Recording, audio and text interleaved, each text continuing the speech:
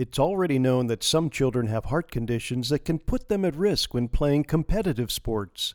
But now the authors of a new study were shocked to discover that some children were having life-threatening blackouts during electronic video gaming.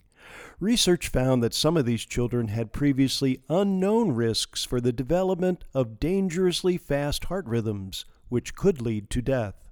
And sadly, a few children did die after developing cardiac arrest. Researchers theorize that these bad heart rhythms were probably brought on by the excessive excitement of the automatic nervous system related to the emotionally charged electronic gaming environment. Interestingly, multiplayer wargaming was the most frequent trigger of these problematic heart rhythms.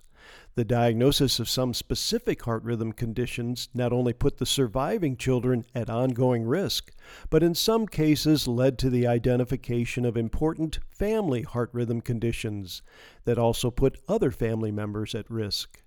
These researchers believe it's very important to publicize this phenomenon so physicians around the world can recognize it and protect these children and potentially their families.